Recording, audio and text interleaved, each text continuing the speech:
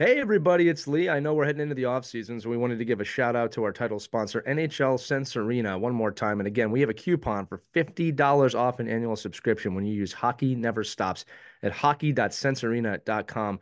I always like to remind everybody, I've been using this thing for 6 months and I'm just blown away, not just from the VR aspect of it and the virtual reality side of things, but the ability to give different perspectives of the game, whether I'm playing as a goaltender. And I got to admit, it is really hard, but it has really given me a perspective from that point of hockey, which has made me a better coach and a better ice hockey player, or the skater modes, which help you work on cognitive skills and other things like heads up play that you don't normally get to work on in a practice or a game. So I implore you to check it out. It helps us out, it helps them out. Support our title sponsor, NHL Sense Arena. Get $50 off an annual subscription when you use Hockey Never Stops at hockey.sensearena.com. Again, that's Hockey Never Stops. That's the code at hockey.sensearena.com. Check it out. And without further ado, enjoy this episode of Our Kids Play Hockey.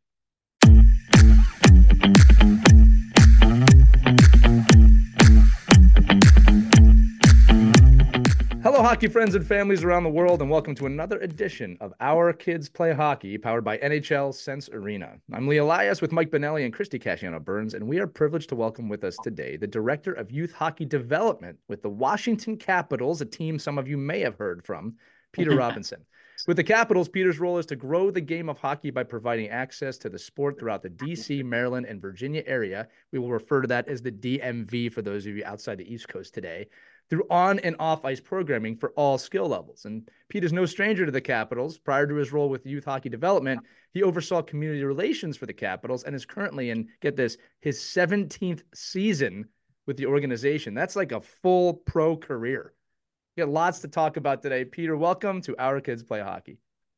Thank you for having me. I'm excited to be here. Hey, we're excited to have you.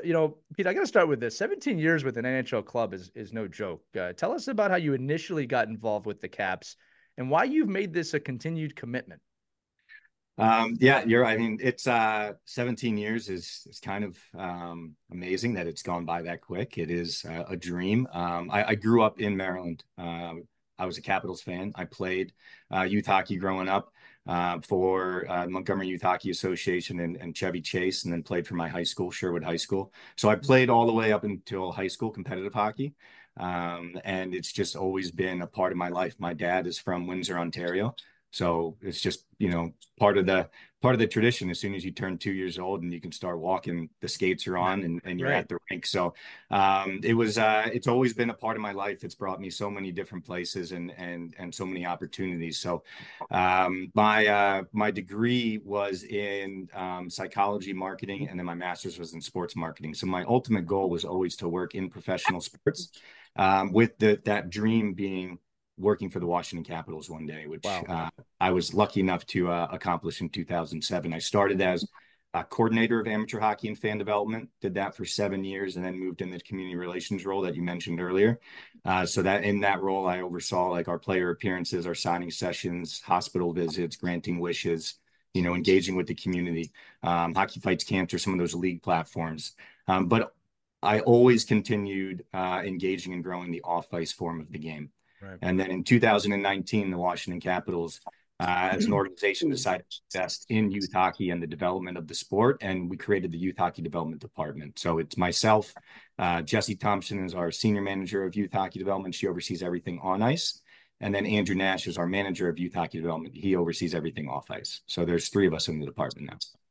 Obviously, it came about because you saw a need. What did you see, and why did you decide this is something that we gotta start pushing? Yeah, What was it's it that it's created it? interesting. When I started in '07, you're looking at the early part of Alex Ovechkin's Yeah. career, One and a year in lot at of that point. interest, Yeah. right? A lot of interest in the sport itself. When I was growing up, like at my school, for example, I was one of three or four kids that played hockey. And when you told somebody you played hockey, instantly they'd be like, "What are you, like Canadian or something? Like, why do you play?" Well, Yes, we get that all the time here too.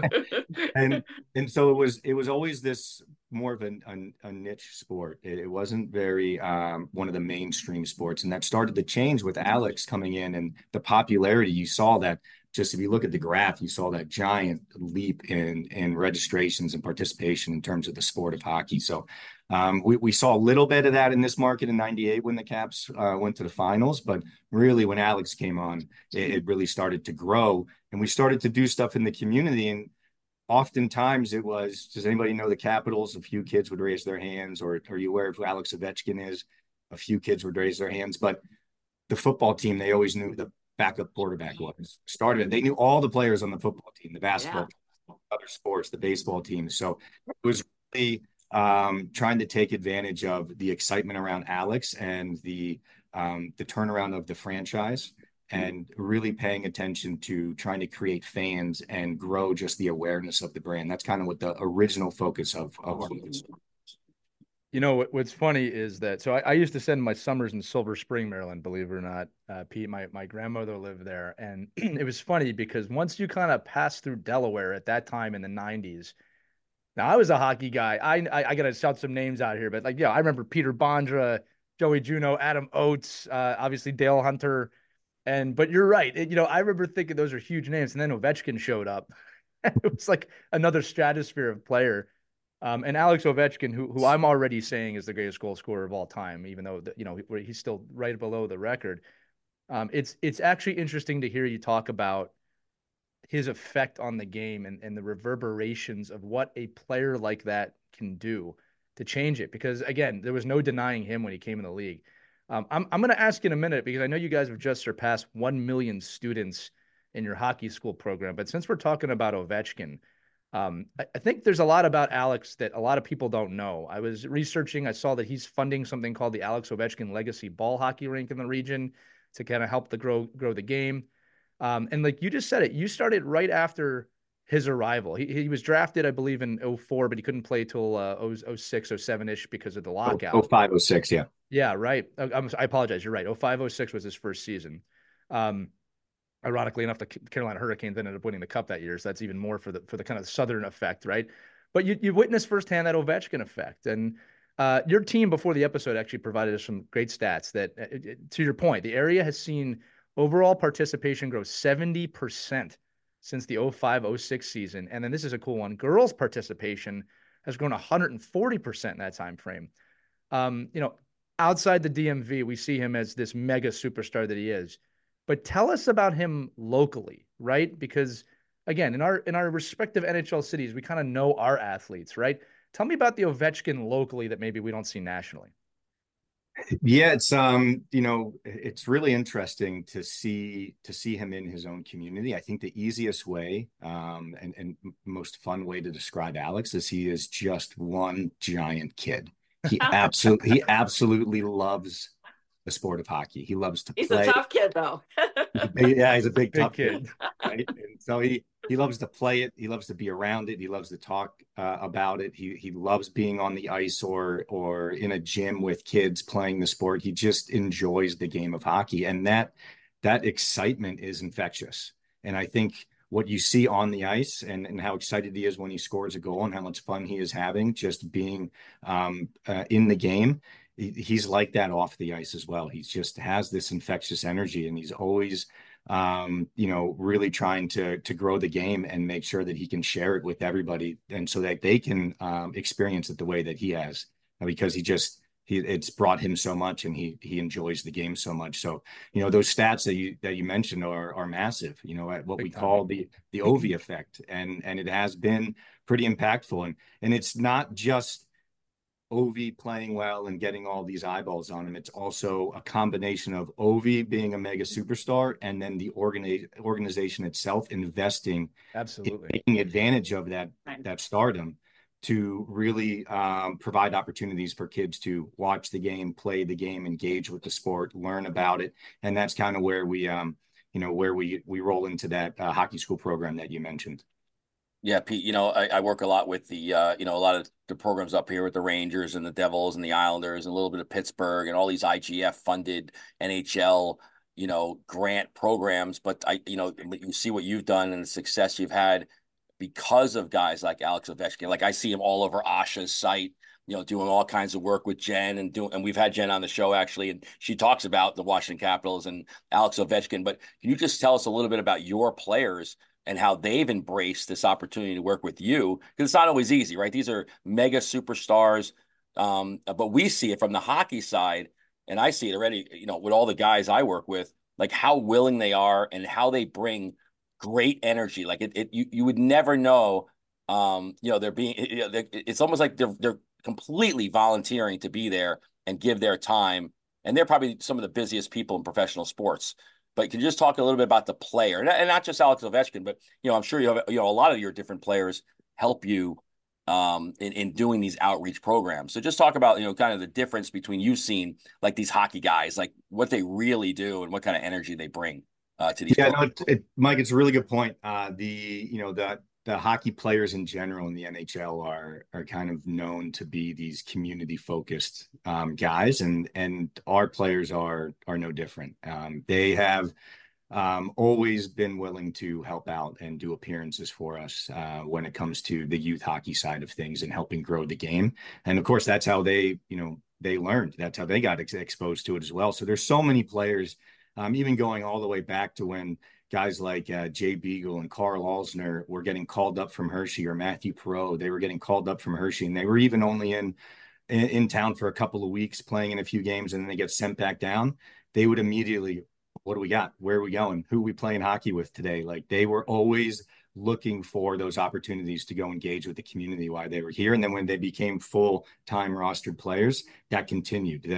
They were always looking for opportunities to be able to grow the sport. So they loved going to the school appearances, for example, because like PE was my favorite, subject. I loved playing street hockey in PE, and now I get to come here and just I have 300 screaming kids in the gym going nuts for me to be here, and I get to play street hockey and teach a kid how to hold a stick and like pass and shoot. They absolutely love it, and our players have been phenomenal. And I think it really is from the top down. That's always been from our management on the hockey ops side, and our coaching staff that we've had through the years have always been really supportive of our community efforts. So the players themselves do that as well. And you mentioned American Special Hockey Association, for example. That's a partnership that Alex has had since 2014, and just celebrated 10 years involved with that organization, and the impact that he has made. It's not just about the funds maybe that he's raised or the funds that he's donated. It's the awareness. Right. So many more people in this country are aware of special hockey and that it is an option for kids to play because of Alex and the eyeballs that he brings. So they realize that the impact that they can make is also on the awareness and the attention outside of them just interacting with the kids that they might see it.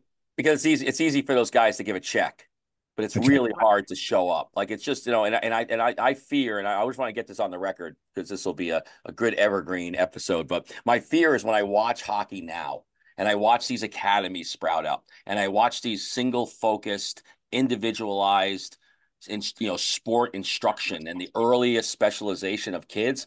My fear is that we will lose that community piece. We'll lose that piece that a player knows they got to give back because of, like, they just saw volunteer coaches, mom and dad, struggling to get them to the rink, teammates that came from every socioeconomic background there is. And we see it every day in this podcast, talking to different people, it's shrinking, like all. And so your programs like yours, kind of burst that bubble a little bit. Like they get in there and they say, the hell with all you, specialized kids. We're going to go out for hundreds and hundreds of millions of kids and give an opportunity.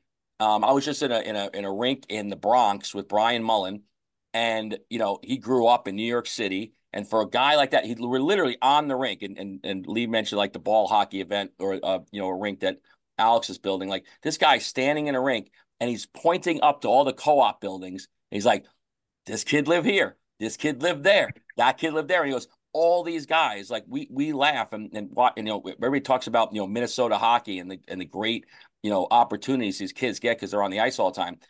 Programs like what you're doing. I mean, I look at like the programs in New York. I mean, there's more kids probably on that, in the Bronx than the whole state of Minnesota. So when I see the impact that programs like yours bring to just light the lamp of just these small, tiny percentages of kids, not that they're going to be NHL hockey players, but that they're going to be active, participating, and back to those roots of being in a team, just like you said, having fun, laughing, and loving the opportunity to, play a sport they normally would never get to play if in fact this outreach didn't exist. Yeah, I mean that you make a really good point in terms of like the concentration of kids in the Bronx, right? We you look at Lee, you mentioned our stats. We've increased our then those numbers that you mentioned, 70% growth and then 140% growth for the girls. Those are USA Hockey registration numbers specifically. So those are Right. just we're talking about just ice hockey. Yeah, that's crazy. And Yeah. so that's, I think, the biggest mission that we have as a department and as an organization is that there are multiple forms of the game, and it's really trying to educate people that it's not just ice hockey that is the option. And like Mike, you said, waking up super early or trying to find ice, or mom and dad are working jobs so you can afford the game. Those are all real things that apply to the sport of ice hockey. Ice hockey is very expensive, and ice hockey can be very restrictive. There's a lot of hurdles to you have to overcome in order to maybe be able to access that sport. But street hockey and inline hockey are not so much. They are way more accessible and way less expensive than ice hockey itself. So it's really also educating that there's 3 or 4 different forms of the game.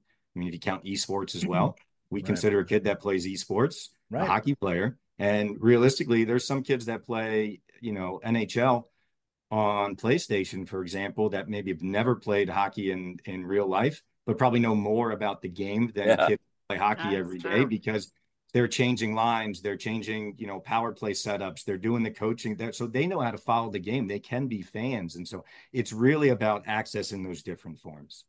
Right. Okay. And I guess let's go a little farther into that for people who are listening, organizations are listening. They don't have the OV factor, and maybe not a lot of money behind them. What advice would you give to help grow the game?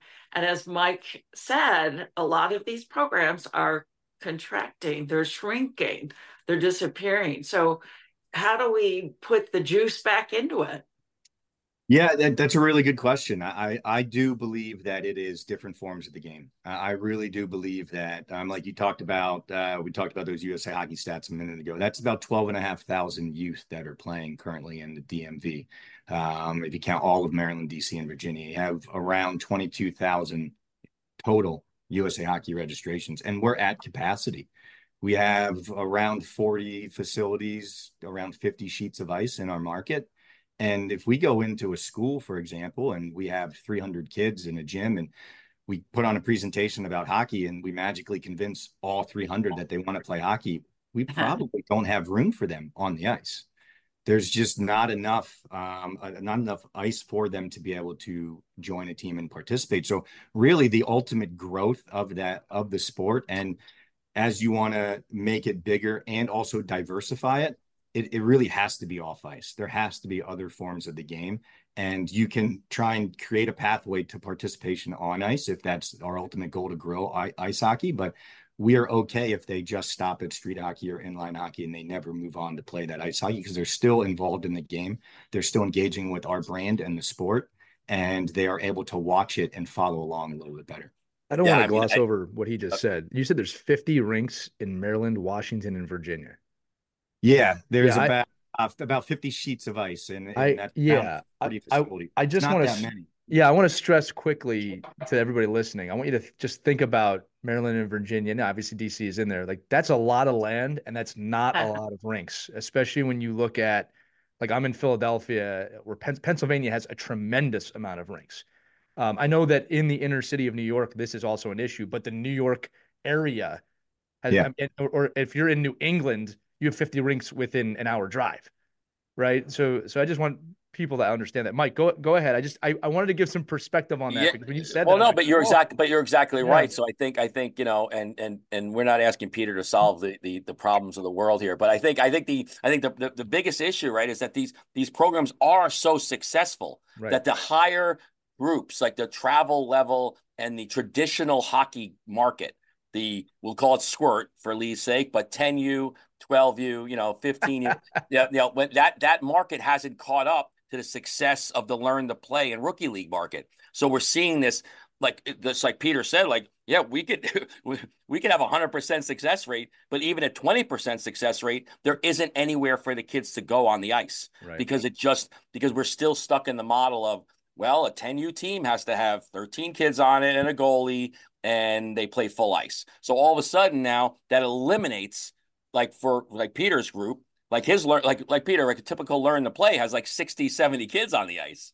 And Yeah, our so for example, our Learn to Play has been going on in our market since 2016. And that's one that Jesse Thompson oversees, and she's done an amazing job partnering with all of our local rinks to implement that program. It's this season, it'll be in over 21 rinks Wow. throughout our That's market. fantastic. Congratulations on that. That's Thank huge. you. I Yeah. appreciate that. It's been a great program for the NHL in general.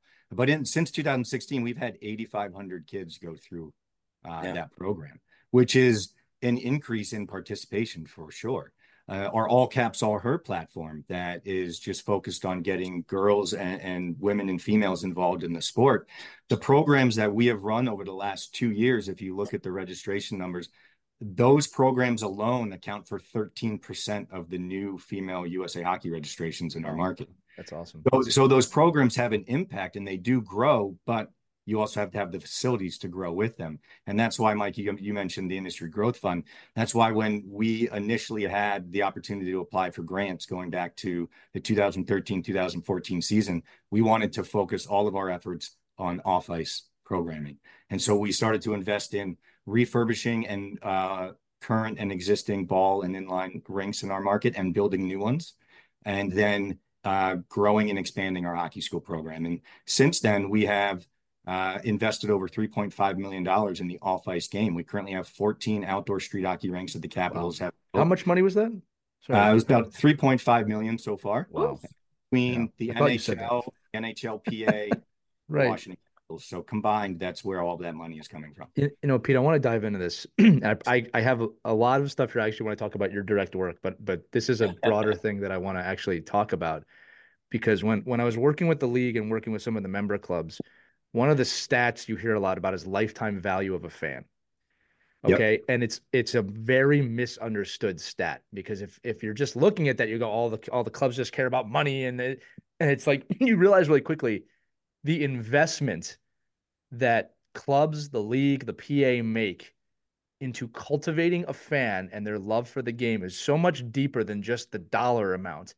And you said it in your work directly, like, for Washington, you're the guy.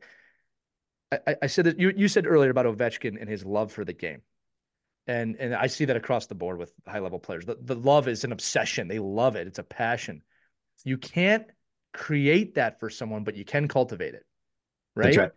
And it's, to me, the lifetime value of a fan starts with your programs because it's all about making the kids love and fall in love with the game. And this is the other side of that stat. The whole hockey world works together to create new hockey fans, however they do it. You just mentioned before so many different ways kids can be involved with the game.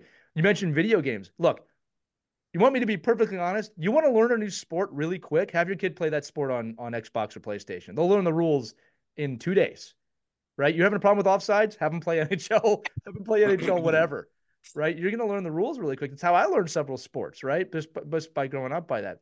But it takes a really special person and a really special team to understand how to cultivate that love for the game. And you guys do that, right? So again, before I dive in any more stats, and again, I really want to talk about this million kids in the program because that's a huge accomplishment we want to commend you for. But can you talk about when you go to any event, how in your mind it's like I have to help these kids understand and love this game because there's a higher calling here, right? Hockey is not the most popular sport in the world. Like when you're in the game, you think it's the world, but it's so small. Like when you think about it. So can you just talk about like the responsibility of that? That's kind of where I'm going of Yeah. love the game. No. I see where you're going with it. I think it's really important, to go back to what you said in terms of the value of that fan, right? I believe it's the Deloitte research that the NHL will quote oftentimes, which is a new hockey player equates to 2.5 new hockey fans, right? Which I believe is two parents and a potential sibling. Right. For That's that the hockey 0.5, player. by the way. For yeah, right. So my dog wears a jersey every now and then. So there you go. That's a canine fan for life. Go ahead. Sorry, Pete. So it's there is a value there, and it is oftentimes overlooked that there's a lot of what the organizations are doing when it comes to the youth sports perspective, and that can be across any sport, the NFL, the NBA, the MLB, and the NHL, even in the MLS. It is a long-term investment. The ROI on what we are doing is realistically 10 to 15 years from now. Right. And you had mentioned earlier when we started that I had been here for 17 seasons. I'm fortunate enough to have been here long enough where kids that did mites on ice my first or second season Yeah. here are now Yeah. graduated college and they are season ticket holders at the Capitals. And I run into them at the games and they That's come up and they say amazing. hi to me. And That's so amazing. that's the long-term payoff there, right? And there is a short-term ROI in terms of maybe revenue from registration fees, which really don't bring in. Usually, the registration fees pay for the program itself, and that's the ultimate goal. Right. But you can create revenue through sponsorship. You can create revenue through media value and promotion of those programs. So there is an opportunity for immediate ROI, but realistically, we're looking at the success in the future of this Right. organization. And we're looking 10 to 15 years from now. So a kid that's 8 years old getting involved in the game, in 10 years, they'll be 18 and maybe be able to make their own financial decisions.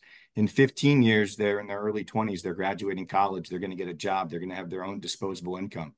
How are they going to spend it? Where are they going to be spending their time on the screen? Are those eyeballs going to be paying attention to hockey, or are they going to be paying attention to something else? And I think that's a big focus of ours is that we have to remember that this is a bigger picture and it's more than it's not just about us and what we're trying to accomplish here and get accolades and win awards or get kudos for the programs that we run. It really is about the future of the sport and the future of the team itself. And all three of us that are in the youth hockey development department are from this area. This is my community. This is where I grew up. My son Great is point. 7 years old. He's going to play hockey. Jesse played high school hockey in this area. Andrew Nash played college hockey at George Mason. So collectively, the three of us have been with the Washington Capitals for over 30 years.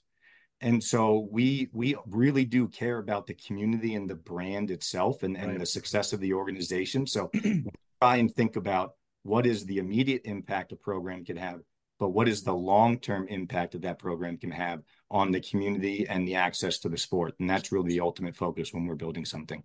Yeah, what I love too is the byproduct of the learn to play platform across the NHL. And you talk about these million kids and thousands of new faces in the sport. One of the byproducts is these people go back out to their community and make hockey sound pretty sane. Like, Yeah. you know, they go back out and say, oh, no, we practice at 9 a.m. And I don't know, we got all these uniforms and the kids are on teams and I didn't have to go. You know, we have a saying up here, no bridges, no tunnels, no tolls. And, you know, and it just, you're in a rink and you feel like you're on a team and they leave because they feel it's normalized. Like it almost because you talk about the ball hockey initiatives and putting all those millions of dollars into refurbishing outdoor space and rinks. If we did that with every community, like every community I'm in, anywhere has a basketball net. Everyone, That's everyone, right. and everyone has Multiple. a soccer field. Yeah. And if everyone had a hockey rink, and it doesn't need to be an ice hockey rink, but if everybody had a surface that you would see kids with sticks and balls and roller blades and obviously protected with their hockey wraparounds, that they would be in a situation where they're playing hockey. And like you said, we say it all the time, like hockey is hockey. I love, that whole marketing piece is just true. Like when I leave an event like downtown Yonkers or inner city programming, those kids leave with saying, "Hey, mom, I just played hockey today." They didn't have to mention ice and mom's Yeah. like, "You don't play hockey. You're not allowed to play hockey. That's crazy." But then they see and go, "Well, I can play hockey in this market for basically under $300, and I get all my equipment for free." So when you talk to hockey people, and Pete, you're saying this too, like when you see these people go through the system, and now you have adults that you're interacting with, and they're like, my skates cost $350, and that was 10 years ago. That doesn't Yeah, exist I either say, Mike, they anymore. don't cost that much now. No, I know. Well, I don't buy skates, so I think it's like one of those things though. But what the NHL has done, and the Capitals have obviously taken and blown up, is getting kids on the ice at a reasonable time, a reasonable cost, giving all this access. Yes, I mean, if on your side, yeah, they fans, they're buying jerseys, they're buying season tickets. Mom and dad now have to watch the game because the little kid loves it. So like, oh, geez, now I got to watch hockey. but more importantly, it just for all the rest of us, the crazy hockey people, it normalizes the sport. It's like you can actually talk to people like, well, you can do it this way, or you could do it this way. Right. But for a long time, it was only one way, and that was get in the car and travel all over the place. Now you could be in one rink and play for. I mean, like you're down in your area, right, Pete? I mean, you could play in one rink for probably 2 or 3 years straight, never leave the rink, and still play, pretty good Absolutely. hockey. No, you're It's funny absolutely you right. should, yeah, you should say that, Mike, about a basketball court. And that's true in my neck of the woods too. Along with that now are pickleball courts Yeah, everywhere. So if we right. could Everywhere. somehow figure out, since, in pickleball is Pickle just as hockey. high, Let's do it. pickle hockey. Pickle hockey. Let's do it. I think we should be inspired by that it can happen.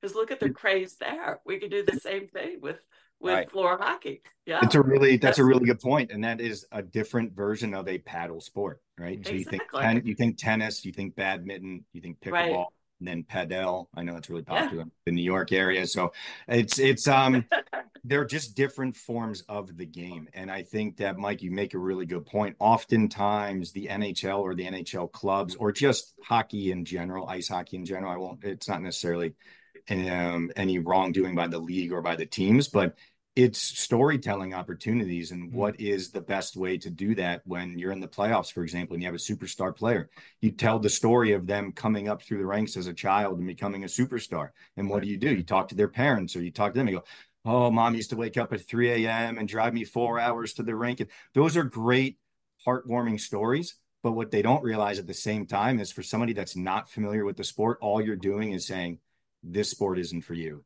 because you Right. wake up at Yeah. 3 It a.m., you have to drive really reinforces all of, far. yes, Yeah, exactly. we And It's a so there is, reinforcement of everything that they hated about hockey. Like, Well, it's no like way that am I joke. doing right. that. It's like the joke going around about you want to be a teacher. I go, hey, do you want to try to force people to learn something they don't want to learn and sit there and they don't and not get paid for it? It's like, Yeah, yeah, I want to sign up that's for that. yeah. exactly it. So it's Yeah. really about partially how we market it and how it is promoted and how it is perceived by the community. And so that's why Lee, going to you wanted to talk about the hockey school program. Yeah, We yeah. really tried to focus. My background is prior to the Caps coaching. I've coached and I've taught for a long time. I was a PE teacher for a few years as Yeah. well. So the most Oh, wait, kids, Pete, I just want to reiterate. He's not kidding to the audience. I looked at your resume. I'm only interrupting you to help even qualify what you're about to do. This man has coached for several years in several sports. So like he's not just saying, "Oh, I've coached." Like you've been around the block in coaching. I just want to yeah. make sure our audience knows that. No, I appreciate that. No, Yeah. it's just been a passion of mine for as long as I can remember. Is trying to provide kids an opportunity to play sports. I loved sports. I learned so many social skills. I learned so many different life skills through sports. I learned teamwork. I learned how to win. I learned how to lose. Most importantly, that's a big one that kids Mm-hmm. need to learn. And just the competition. And if you work hard at something, you can get better and then you get rewarded for it. Like that's really fun. Same thing. If you study really hard and you practice your math and you ace your math test, it's the same type of reward system. We're just doing it through physical activity. And the philosophy was instead of trying to take this old school way of thinking in terms of let's bring the kids to the sport, right? We're always thinking about how do we bring kids to the rink to expose them to the sport. Let's flip it on its head. Let's bring the sport to the kids. And Right. every kid is in school. Some kids are homeschooled, but for the most part, majority of your kids are either in a public school or a private school. And most of those kids are learning sports for the first time through PE class, and that's where they're getting exposed to them. And we realized that the biggest hurdle for that was financial. For that, if you go off our current stats, it costs us about $350 per school to provide them a full set of street hockey equipment so that they can implement street hockey in their PE curriculum. But if I'm a PE teacher and I have a limited budget, that $350 can probably buy enough basketballs, footballs, soccer balls, and baseballs for the entire season or Right. school year for the entire school. And if I'm not familiar with the sport and I don't really know how to teach it, why would I take that big part of my budget and invest in something that I'm not sure the kids are going to enjoy or want to engage with? So we decided to let's take the sport to the kids and go to the schools. And so starting off when we in 07, when we first implemented the program, we were only going to about 16 to 20 schools and introducing it. And for the most part, it was more of a media event because we would have Mike Green and Alex Ovechkin. We would have Jay Beagle and Matthew Perot. We would have John Carlson and Carl Alsner. We'd have these players come with us. The coaches would come with us. I mean, I've probably gone into at least 50 schools with Dean Evison and taught PE classes when he was one of our assistant coaches here. So it was great to have the support of the players and the support of the coaching staff. But then when we left, if the teacher doesn't have those skills to play hockey or to teach hockey, how are they going to utilize that equipment? So I would always follow up with them and say, give us a shout, give us a call. We'll come back. We'll help you implement the program. And they always called. Right. And we started to learn that, okay, it's not just the financial component of donating the equipment. It's also the education component of educating the teachers and teaching them how to play and then giving them the tools. And so what we found was once you gave all of that to them, there was still the hurdle of, hey, this is really great. And my kids are really pumped to play hockey, but I need to write a lesson plan, or I need to make sure that whatever I'm teaching meets the educational standards for my school or for my county. And so that's where we really started to work on building our own curriculum. So we wrote our own curriculum in partnership with Shape America, that kind of oversees the curriculums for the governing body for curriculums for PE in the U.S. And we created this custom 80+ page curriculum that Andrew Nash wrote, and it meets every single educational standard in every single school and county in our market. So now when we go and go, here's the equipment, here's the training, and we're going to teach you how to play and teach the sport for the teachers. And also here's the curriculum that's already approved by your county. You've just removed all excuses and barriers. And now the teacher's just pumped to be able to implement a new sport into their school.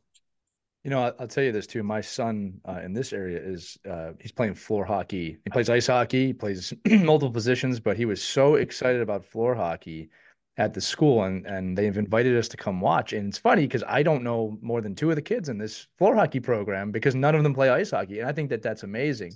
The other cool thing about it, Pete, with my son, and there's kind of a little bit of a brag, but I'm watching him help the other kids, which is like a total win for me as a dad at watching him. He is sharing the game. He's only been playing it a few years.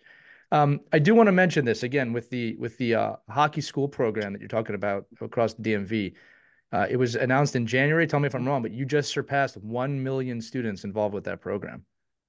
We did. We did. So, as Mike was mentioning earlier with the Industry Growth Fund, in 2014, we started receiving grants and funding through the league and the PA to be able to invest in our hockey school program. We completely flipped it on its head.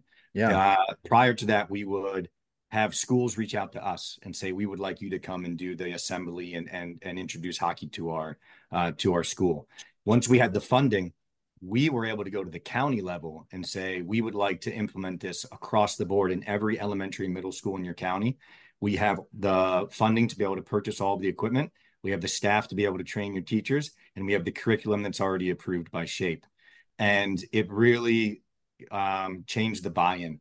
So all these counties and all these school systems are like, 100%, we are in, tell us what we can do. And it just kind of took off from there. So for example, the first partnership that we made was with the city of DC, and instantly 111 public schools in the city of DC, that's every single public elementary, middle, and high school in the city of DC, had our street hockey equipment, had a Wow. curriculum, and we were reaching over 48,000 students Wow. in terms of introducing them to the sport of hockey. And that has just since grown. And yeah, with our partnership with Prince George's County that we announced on January 4th, we are officially in over 1,600 schools and engaging with over 1 million students on an annual basis. That's not collectively. Right. Every school year, we have 1 million students Wow. picking up Washington Capitals branded street hockey stick. Yeah. I didn't know that. That's amazing. Wow. Yeah. I appreciate you saying on that. the blacktop. Yeah.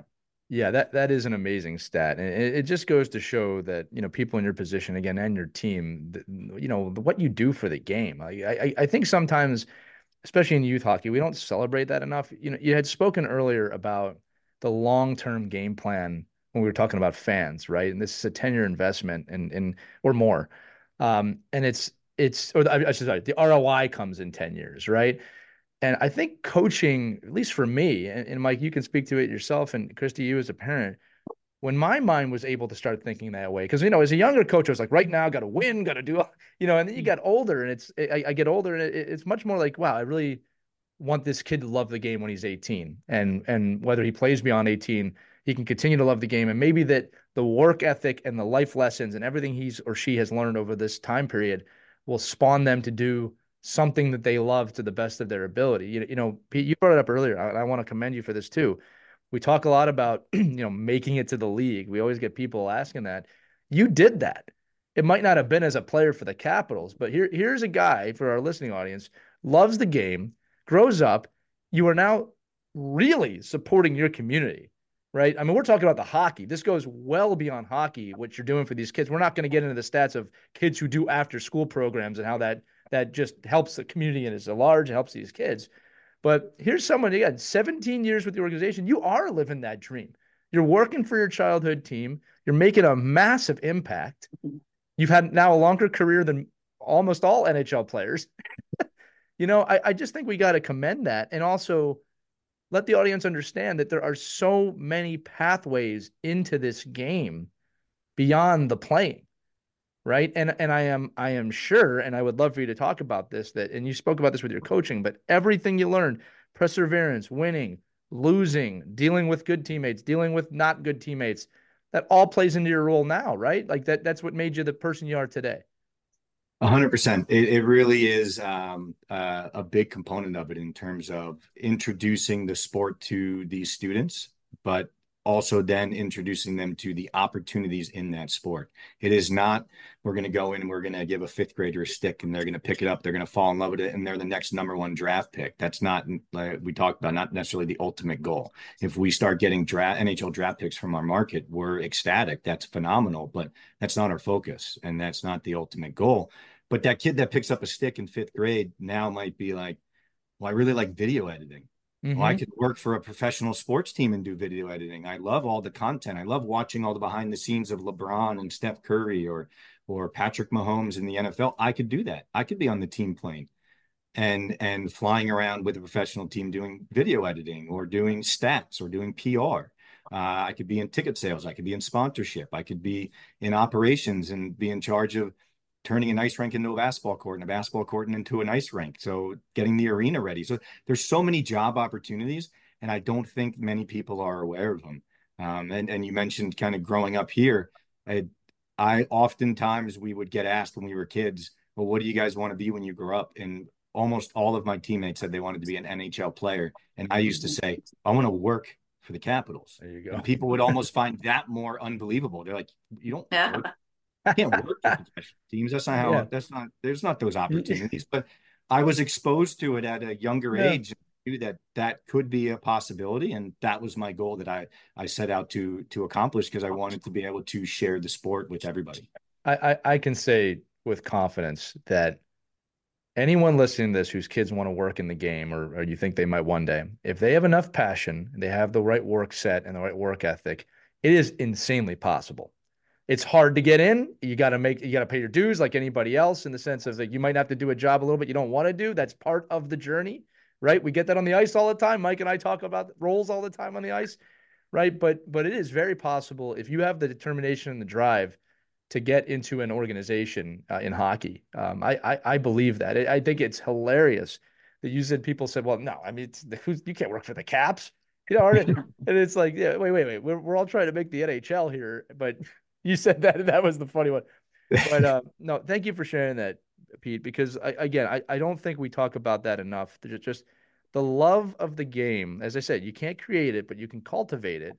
And your ability to cultivate that love into something can really impact someone's life so far beyond playing, right? Yeah. Again, you can't play forever either. Anybody over 40 knows what I'm talking about, right? You just can't do it.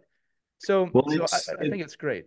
it's interesting that you're also talking about just the exposure of the game and the growth of the game. Right. I know that Christy and Mike both touched on this earlier, and that is really we've noticed that we're kind of getting capped here in terms of growing the game on the ice. And so if you take No, that no 1 pun million, intended. I have to say it. Sorry. It was right there it's for me. totally on purpose, right? Yeah. That's right, Let, the word from. let's Sorry. take let's take those million students, right? less than 3% of those kids decide to play ice hockey. And we've more than doubled the current USA Hockey registrations in all of Maryland, DC, and Virginia combined. Wow. And that's a massive that's a massive amount of increase in terms of the participation on the ice, and you're going to need more ice. So where are those kids going to play? And you mentioned the after school programs. We do try hockey for free programs, right? If a kid comes and signs up for a try hockey for free program for street hockey, we can get them to the rink, have an hour clinic, and then leave with a Capitals branded street hockey stick and a ball and a puck to take home with them. And it costs our organization less than $20 to get that kid involved in the sport. Wow. And so the cost for participation is really not that high when you look at the off ice. If you look at the cost per student with our hockey school program, it's 50 cents, right? It's just under 50 cents. It's technically 49 cents per student is what it costs the Capitals organization to give these students access to the sport of hockey in PE class. And so when we hear people say, hockey's not accessible, hockey's too expensive, hockey's not diverse, or it's not inclusive, there are some truths to that, but mostly it's relating to ice hockey. And so when you talk about the off-ice game, out of those million students, about 48% of them, according to the demographics of the school system, 48% of them identify as female, and 67% of those students are diverse. So they identify as a race or ethnicity other than white. And so that is a massive increase in participation and diversity of the game. And all of those students are all over the spectrum when it comes to economic diversity, and let alone maybe their ethnic background or their ethnic diversity as well. So it really is exposing the game and providing an opportunity for it to grow, and letting these kids know that it is an option for me. I just have to choose which form of the game I might want to play. Right. What are you hearing from the families who just suddenly discovered this option and now they're hooked? Most of them, first of all, they say they love it, right? And they can't wait to participate again. But a lot of the time it's, I didn't even know this was an option. I didn't even know that I could play street hockey. I didn't even know that that was a thing. A quick story about, for the rinks that we were building, the street hockey rinks. When we knew we were going to be getting this funding, we had to start researching where all of these outdoor rinks that already exist in our market, where they are and what shape they're in and what investment might be needed to improve them.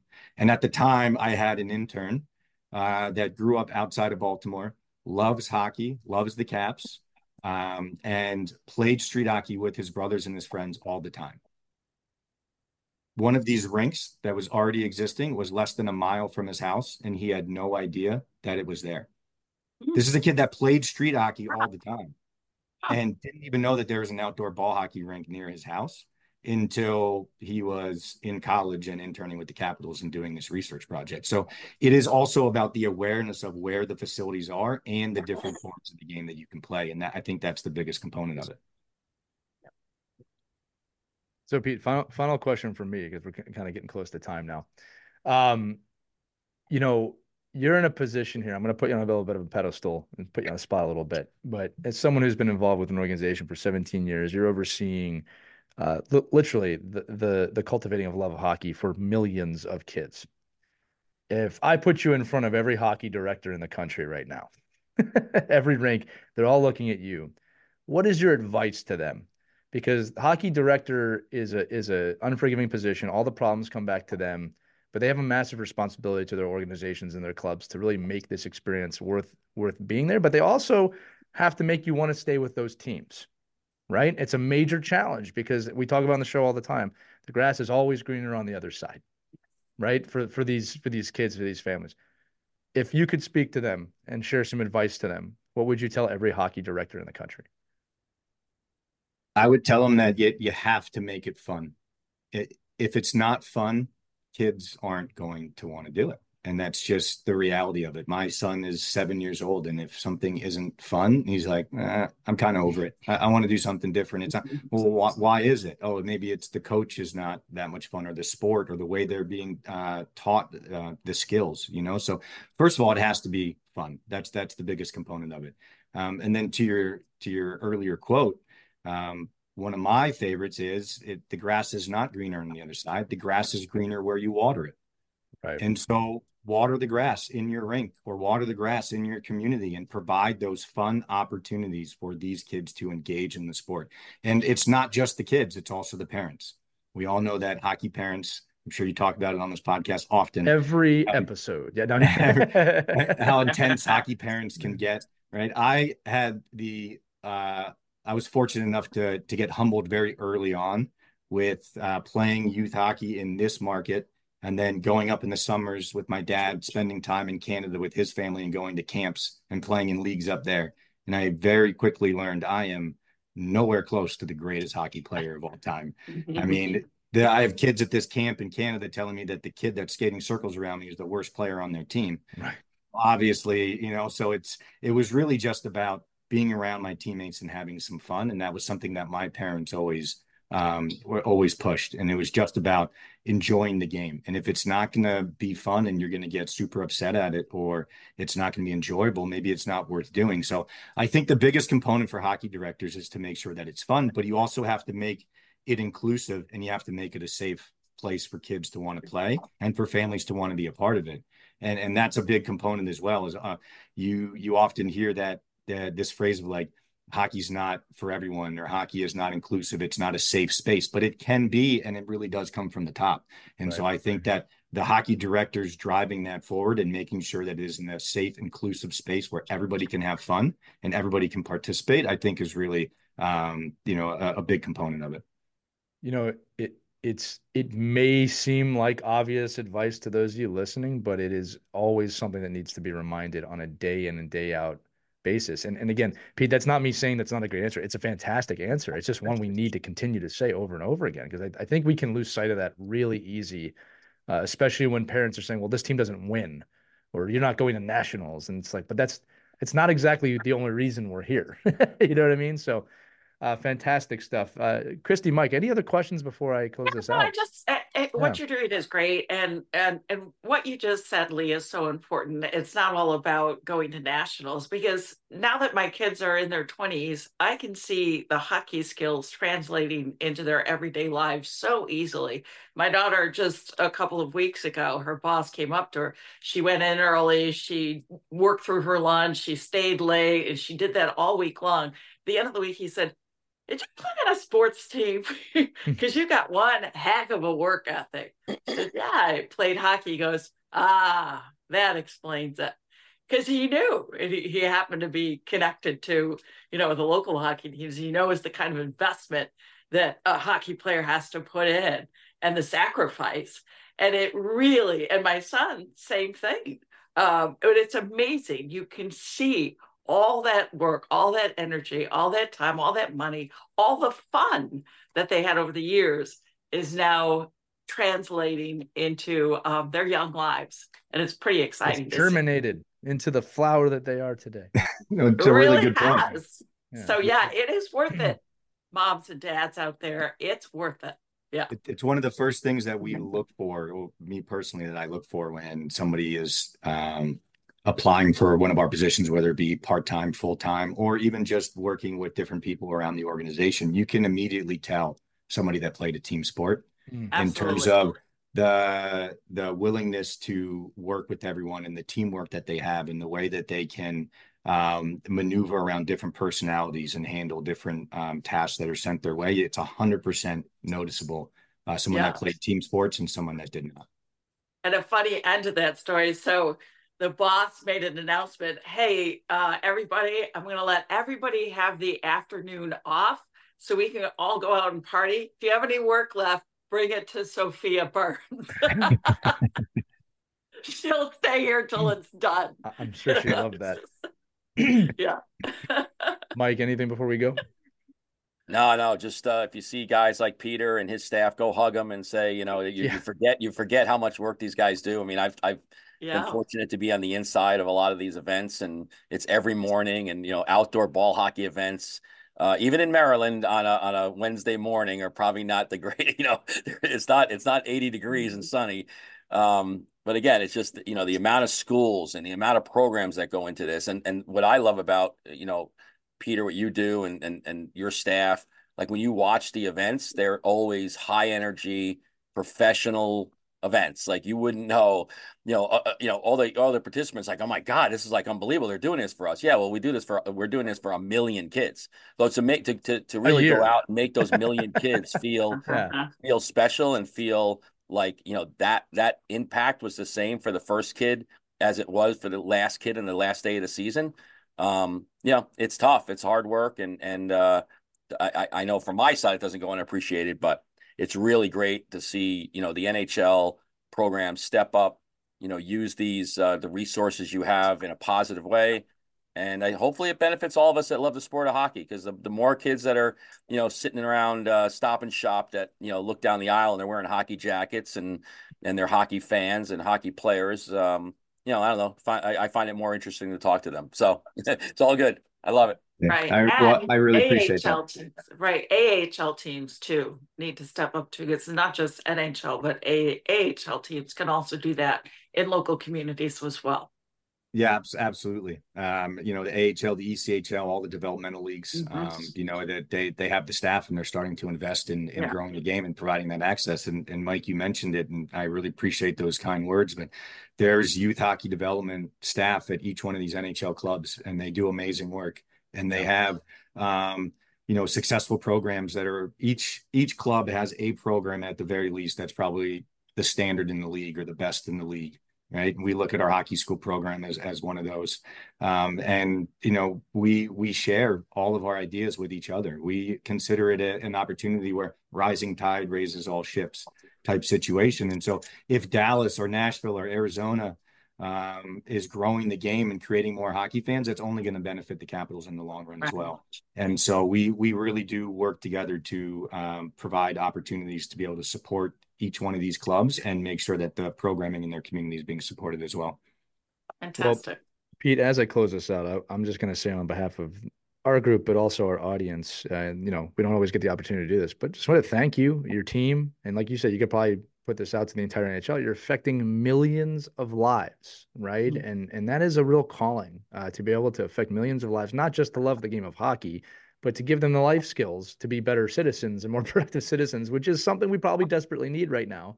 And you are a community leader. Might not be your title, but it's true. And everybody who works with you and in your team is doing that. So I just want to thank you for that as a parent and as a citizen and as a hockey fan. I think all three of those levels it works. Well, I really appreciate that, and thank you for the kind words. It was a pleasure to be on today, and I really enjoyed the conversation. So thank you very much for the opportunity. No, thank you. And for everyone listening, remember, Pete Robinson works for the Capitals. The Capitals are a team and our sponsor, NHL Sense Arena, that you can play as if you dive in there. I'll remind everybody you get $50 off an annual subscription. Head over to hockey.sensearena.com right now. Use our code HOCKEYNEVERSTOPS to use that. Another great way, joking aside, Pete, to experience the game in a new reality, right? But for Pete Robinson, Christy Casciano Burns, and Mike Benelli, I'm Lee Elias. This has been another edition of Our Kids Play Hockey. We'll see you on the next one, everybody. Skate on and have a great time out there. We hope you enjoyed this edition of Our Kids Play Hockey. Make sure to like and subscribe right now if you found value wherever you're listening, whether it's a podcast network, a social media network, or our website, ourkidsplayhockey.com. Also, make sure to check out our children's book, When Hockey Stops, at whenhockeystops.com. It's a book that helps children deal with adversity in the game and in life. We're very proud of it. But thanks so much for listening to this edition of Our Kids Play Hockey, and we'll see you on the next episode.